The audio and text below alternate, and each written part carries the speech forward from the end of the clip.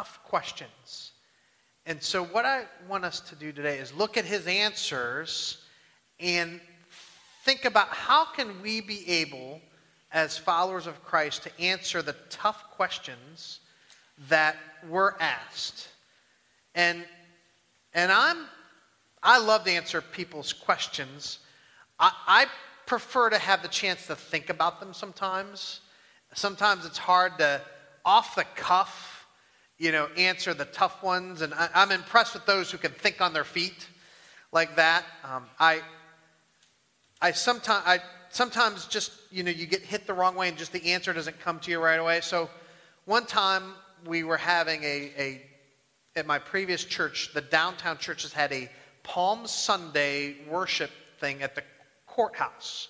All the churches were within walking distance, and we had this thing. We do it on the courthouse steps, and we would, do some readings and prayers and stuff, and it kind of became a thing. The mayor would come, the county commissioners would come, and then after this, it was real short, and then we'd all walk back to our own churches for Palm Sunday worship. Well, the news was there, the news journalist, and he came to me, and of all the pastors, he picked me to answer, what's this whole Palm Sunday worship thing about? What should be an easy question for any pastor to answer? But all of a sudden, my mind thought, what I'm going to say might end up in the paper. And it's like my mind froze. I could not think of what even Palm Sunday was about for a moment. And so I stumbled through an answer, and the reporter himself kind of suggested, maybe you mean this, and actually gave a far better answer than I did. And it's like, maybe he was a Christian. He was making it easy for me. But, those off-the-cuff answers, sometimes they're not easy to come up with. But it's even harder when someone's using the question to try to get you, right?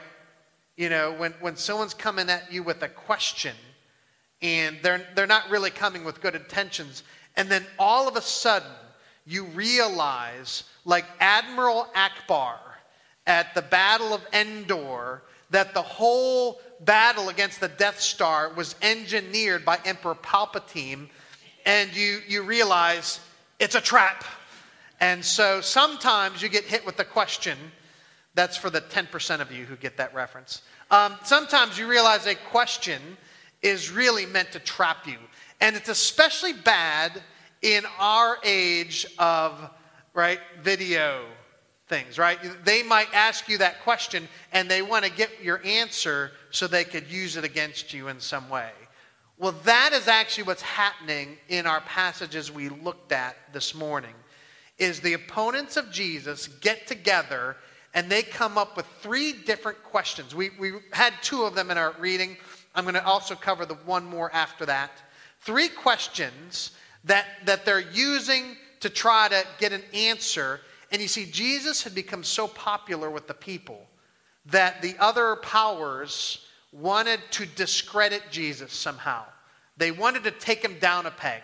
So they wanted to put him in a position to say something that would have the crowds think twice about following this preacher from Galilee. And what we see is that Jesus demonstrates he can answer the tough questions.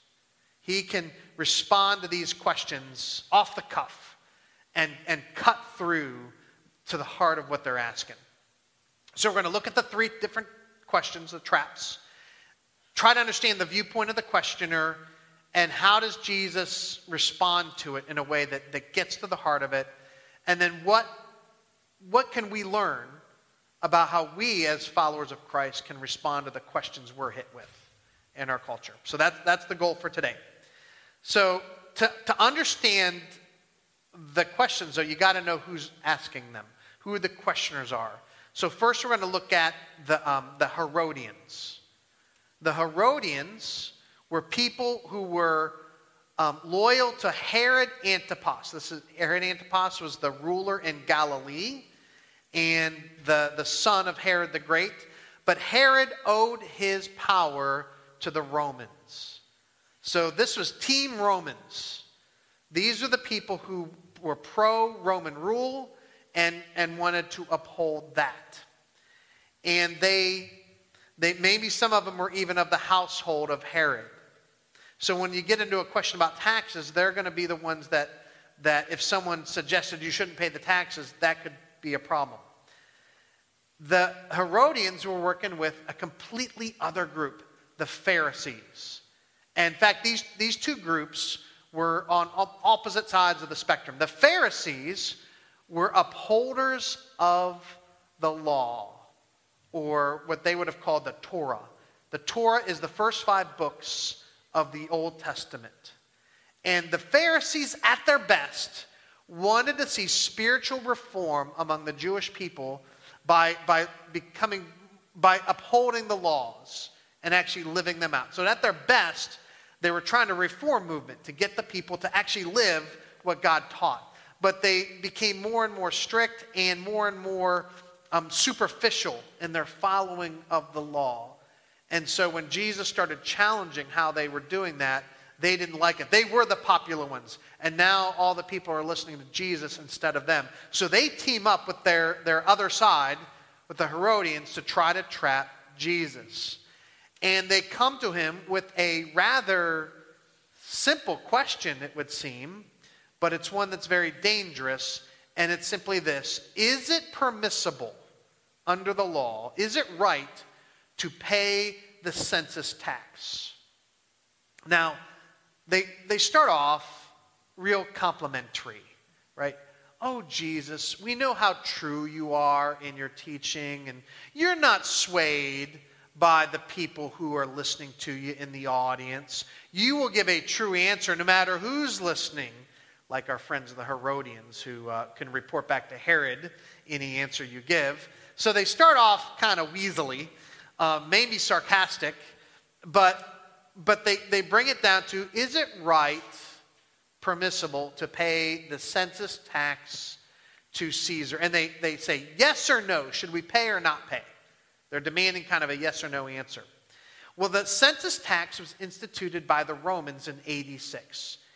It was throughout the whole empire. All the non-Roman citizens, the client members of the Roman Empire were supposed to pay this. And it's a per-person tax, a census tax. And it was 1 denarius twice a year. A denarius was a small coin, small silver coin, that was worth a day's wages. Now, that doesn't sound too bad. Imagine if you could, in 2 days of work, pay off all your federal taxes in 1 year. I would take that deal myself. But now that they had other taxes, they taxed about everything, just like our governments do today. But anyways, and it was especially not popular among the Jews because the Roman coins had the image of Caesar on it, and it said he was divine, he was a god. So there were some in Israel said, we shouldn't even touch those coins, let alone pay them to the pagan Romans. And that's the tension here, is if Jesus says, go ahead and pay it, is he then caving in to those pagan Romans and participating in idolatry? And it would bring him, discredit him among the people. But then if Jesus says, no, you shouldn't pay it, well, then he's subject to being, rebelling against Rome, and that could get him in major trouble. They give him a reason to arrest him. So that's where the trap is with this. Jesus sees through their pose, their hypocrisy, and says, why do you put me to the test? Right? He always answers a question with a question. Why do you put me to the test? And then he says, show me a denarius. Show me one of the coins used for paying this tax. And so someone finds a coin, and they show it to Jesus, and he says, okay, whose image is on this coin? Caesar. Most likely, the current emperor would have been Tiberius Caesar. And then flips it around, and whose inscription on the back? Well, that's Caesar's inscription. He put the word, okay. So if it has Caesar's inscription and Caesar's image, well, then give back to Caesar what is of Caesar's, but make sure you give to God what is God's. minds. Or the literal rendering, the things of Caesar give over to Caesar, but the things of God give over to God. What should we give over to God? What's of God? Our worship, our devotion, our loyalty, our highest allegiance. All that belongs to God. These silly little coins, give them back to Caesar. That's nothing. But give to God what you owe him. And it says they were amazed at his teaching. There's nothing they could say to that.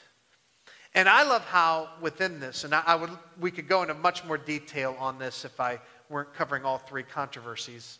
But just briefly, I think Jesus upholds two biblical principles about government. First of all, is that government is necessary. God himself has established government, human government in earth, to keep order and restrain evil. Romans 13 tells Christians, in Rome, by the way, to be subject to the governing authorities because God put them into place to restrain evil. There's a whole biblical principle: when there's no restraining government, then evil abounds in the land. And so it is necessary, and it is necessary to pay the appropriate taxes to cover the needs of government so that they can restrain evildoers. That's why government's given the power of the sword. But the second principle is kind of sits the other side, is that human government is meant to be limited. It's answerable to God, first of all, but it's meant to be limited in its powers. And what has happened over the ages, and we see it in our country, is government starts to do more and more and more and get bigger and bigger and bigger. And the more government does, the worse it does it. Government is best when it does a few things well. And I think we've asked government to solve problems. Government is not equipped to fix. So I won't go further on that because we're going to be delving into political issues. But that ideology those principles are taught in the scriptures. So, moving on to what's the second question, the second trap. Now we need to find out another player, and that is the Sadducees. This is one of the Jewish parties or sects in Jesus' time, and it was the party of the high priest. So the Herodians were team Roman, the Pharisees were team Torah, the Sadducees are team temple. These are the people that ran the temple, and the temple was the focus of their thinking, right? They were the ones who ran the animal sacrificial system and how all that worked. And there's a few distinctives about the Sadducees. First of all, they only accepted out of the Old Testament Bible only the first 5 books as being from God, what's known as the Torah.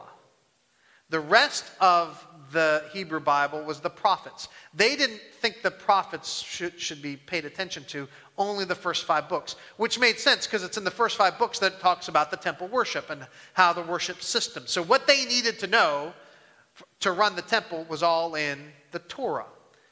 And so they didn't give much thought to the prophets.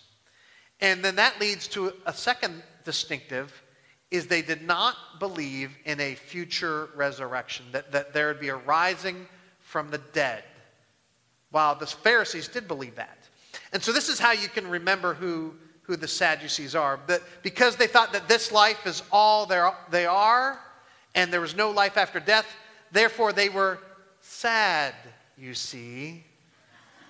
You'll never forget it again. So the Sadducees did not believe in a future resurrection because the Torah does not really talk much about that. The resurrection stuff comes more from the prophets. So all that makes sense. So they come to Jesus with a different kind of question. They come with a question that's meant to make the future resurrection, the rising from the dead, seem silly. And so they give this hypothetical of a woman who gets married and doesn't have any children to a man with 7 brothers. There's 7 brothers. And in one particular place in the Bible, especially in ancient times, if a woman's husband died without leaving children, the brother could marry her so that she would not be bereft and never have a chance to have children. And that was very important in the ancient world. And so this woman marries one brother, he dies. The second brother, he dies. Third brother, they 7 brothers. It's very unrealistic. But all 7 of them die. She never has any kids. She dies. Okay, Jesus, at this future resurrection you believe in, whose wife will she be? So it's meant to paint the resurrection as seeming a little silly, ridiculous. The implication in the question, though, is that marriage is inherently between one man and one woman. She couldn't be married to all 7. That just couldn't be. So it has to be one. Jesus takes their question, and with them, he just cuts through it all. And he says, the problem is, you don't know the scriptures. You don't know, the Sadducees, they don't know the scriptures, and you don't know the power of God. The problem is you don't really believe this book is true. And they don't understand it. For them, it is a handy book for running the temple, not a book where God is revealing himself to his people, not a book where the living God has spoken to his followers. And Jesus then goes on to say, so what will happen when the dead from the rise? It says there will no longer be marriage. It says we who rise with him will be like the angels who are in heaven. Now, be clear. We will be like the angels. We do not die and become angels. Do not believe what Hollywood says, right? We do not die and become angels. We are like the angels in one particular way, in that we will no longer reproduce. Our number will be set, right? In the rising of the dead. So the angels, they don't reproduce, they don't marry. And so there will no longer be new marriages. Now, will you recognize your spouse? Absolutely. Will you still, in a sense, have that close relationship with your spouse in heaven or in the eternity, in the eternal age? Absolutely. But you'll also have a good relationship with all believers. And marriage is given for this life, not for the age to come. It's till death do us part. So he's saying, no, marriage won't be quite what you're thinking as it is in this age. So Jesus answers their question, but then he hits one solid argument for the resurrection, just to come. And he does it from the part of the Bible they accept. That is the Torah. And he says, don't you know, and this is in Exodus 3, don't you remember when God was talking to Moses at the burning bush, what he said?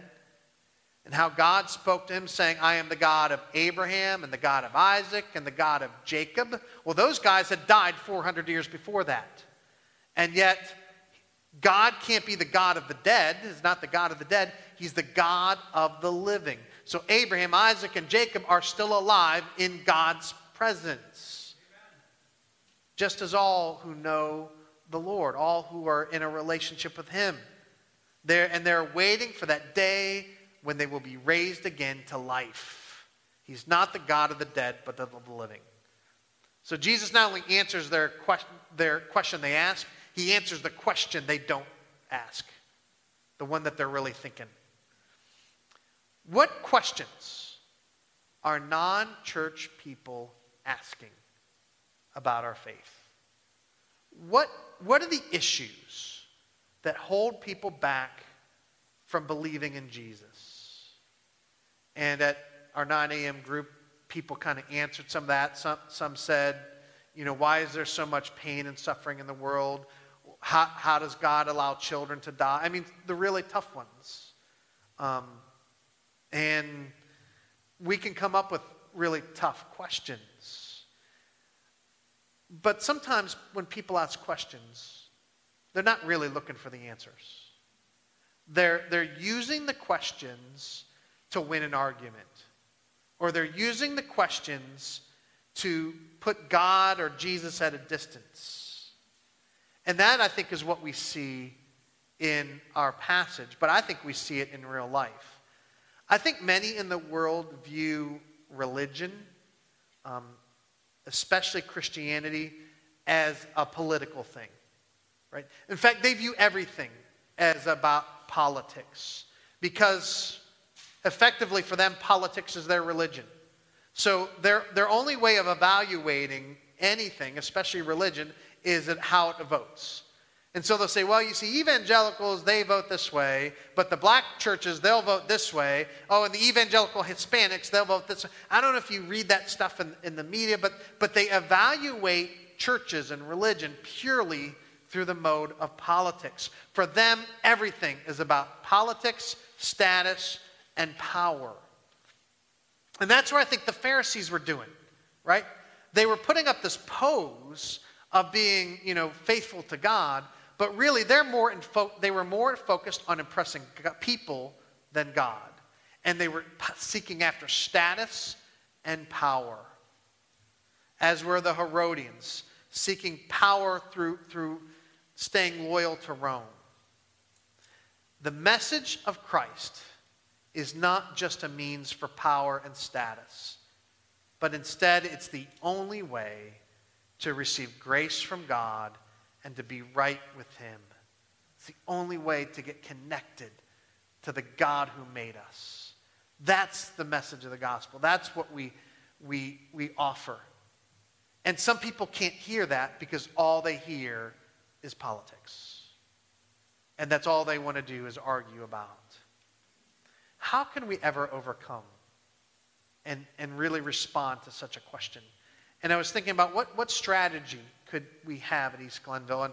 And the only one I can come up with is what it says in 2 Corinthians 4, where Paul says, "For what we proclaim is not ourselves, but Jesus Christ as Lord, with ourselves as your servants for Jesus' sake." Acts of humble service. Instead of seeking power and status, coming in humility, willing to serve others, that just might get behind the attitude, just might get behind the blinders that they have, that they might take a second look at Jesus.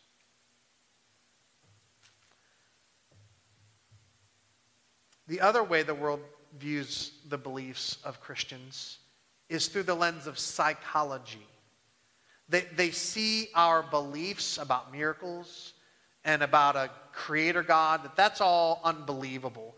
They view religion in general as just psychological comfort food for people to feel better about themselves or to understand things. And so they will explain away all the miracles and all the biblical truths and the final judgment. Well, what really counts is the psychology that leads people to believe. And I've encountered this actually in the church at times. I know of pastors who, they don't actually believe the events of the Bible are real. They're just spiritual truths that help people understand themselves and maybe find themselves better. I think that's about where the Sadducees were. Jesus uses a word to describe them. He says they are greatly in error or greatly astray. And the word he uses, I found interesting, is planaste in Greek, planaste. And it comes for the same word as we use for planets.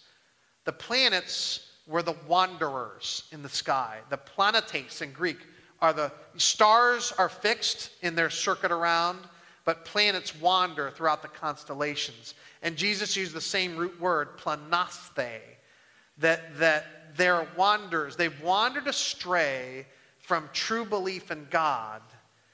They've memorized the laws, but they don't know the God behind it. They don't believe in the God who gave them those laws. The Word of God is not just a bunch of nice stories to teach our kids, but instead is the means by which we can know God and know His ways. God has chosen to reveal Himself to us. And the strategy I suggest that we use to try to overcome or answer those questions is showing how what we believe makes sense. Taking the scriptures and explaining how it is real within our world. In 1 Peter 3, he says, in your hearts, honor Christ as Lord, the Lord is holy. Always be prepared to give an answer, to make a defense to anyone who asks you for the reason for the hope that you have. But do so with gentleness and respect. And our goal here at East Glenville, our strategy to answer those tough questions is show how when you understand it right, this book makes sense. God has answers in here. Let me show you how it might make sense for you. That's how I suggest we try to respond to those tough questions. And I do want your help in one way, is what questions are non-church people asking? And if you're on watching our live stream, if you want to type that into the comments, or if you want to share with me later, what questions have you actually heard or been asked? Why do Christians believe this? Or how does this make sense as Christians? Because I want to be able to try to respond to those as we teach and talk here at East Glenville. And thing to realize, though, is sometimes questions are given not to seek understanding, but merely to start an argument, to keep God at a distance. But then, sometimes God is doing a work in someone's heart. Maybe they're asking that question because there's something going on. And God's starting to get their attention in a new way. And maybe they're asking because God's starting to lead them. And you could play a role in helping them discover the truth about the God who loves them. And I've changed how I was going to approach the third encounter, the one that's starts in Matthew 12:28. This one is about the scribe. And it says in our passage, I have it on the sermon sheet, but just one verse. It talks about the scribe this way. And it says, and one of the scribes came up and heard them disputing with one another, and seeing that he answered them well, asked him, which commandment is the most important of all? I had started preparing for this thinking, this is another trap. But then as I just studied Mark, I wondered, I think this guy is starting to wonder. Maybe he originally came with the idea of, I'm going to hit Jesus with this question, right? Maybe he had a zinger in mind. But when he saw Jesus' answers to the other questions, he's like, there's something to this guy. I want to learn more. And so he still asked his question, but maybe now he was more receptive to the answer, and we could sort of see that in what happens. And his question is really simple. Which is the greatest commandment in the law? Now that's a scribe kind of question. Who are the scribes? The scribes are the religious scholars, right? They're the ones who studied the Bible. And what do scribes do? What do religious leaders love to do? Debate, right? We love to argue this and that, and you get us on some religious topic, you get us on Calvinism or Reformed or Arminian. We'll just get in this big long debate. We can't help ourselves, right? That's the scribe, right? He's thinking debates and arguments. So he asked this question thinking, what kind of debate can we get going? Which is the greatest commandment? And Jesus gives him a straight up answer. So he answers it rather clearly and says simply this, and he quotes the Old Testament. There is one God. God is one. And we are to love God with all our heart, soul, mind, and strength. And the second command that goes with it is we're to love others as ourselves. So he gave his answer, and the scribe, interestingly, responds, says, yeah, you're right. That's it.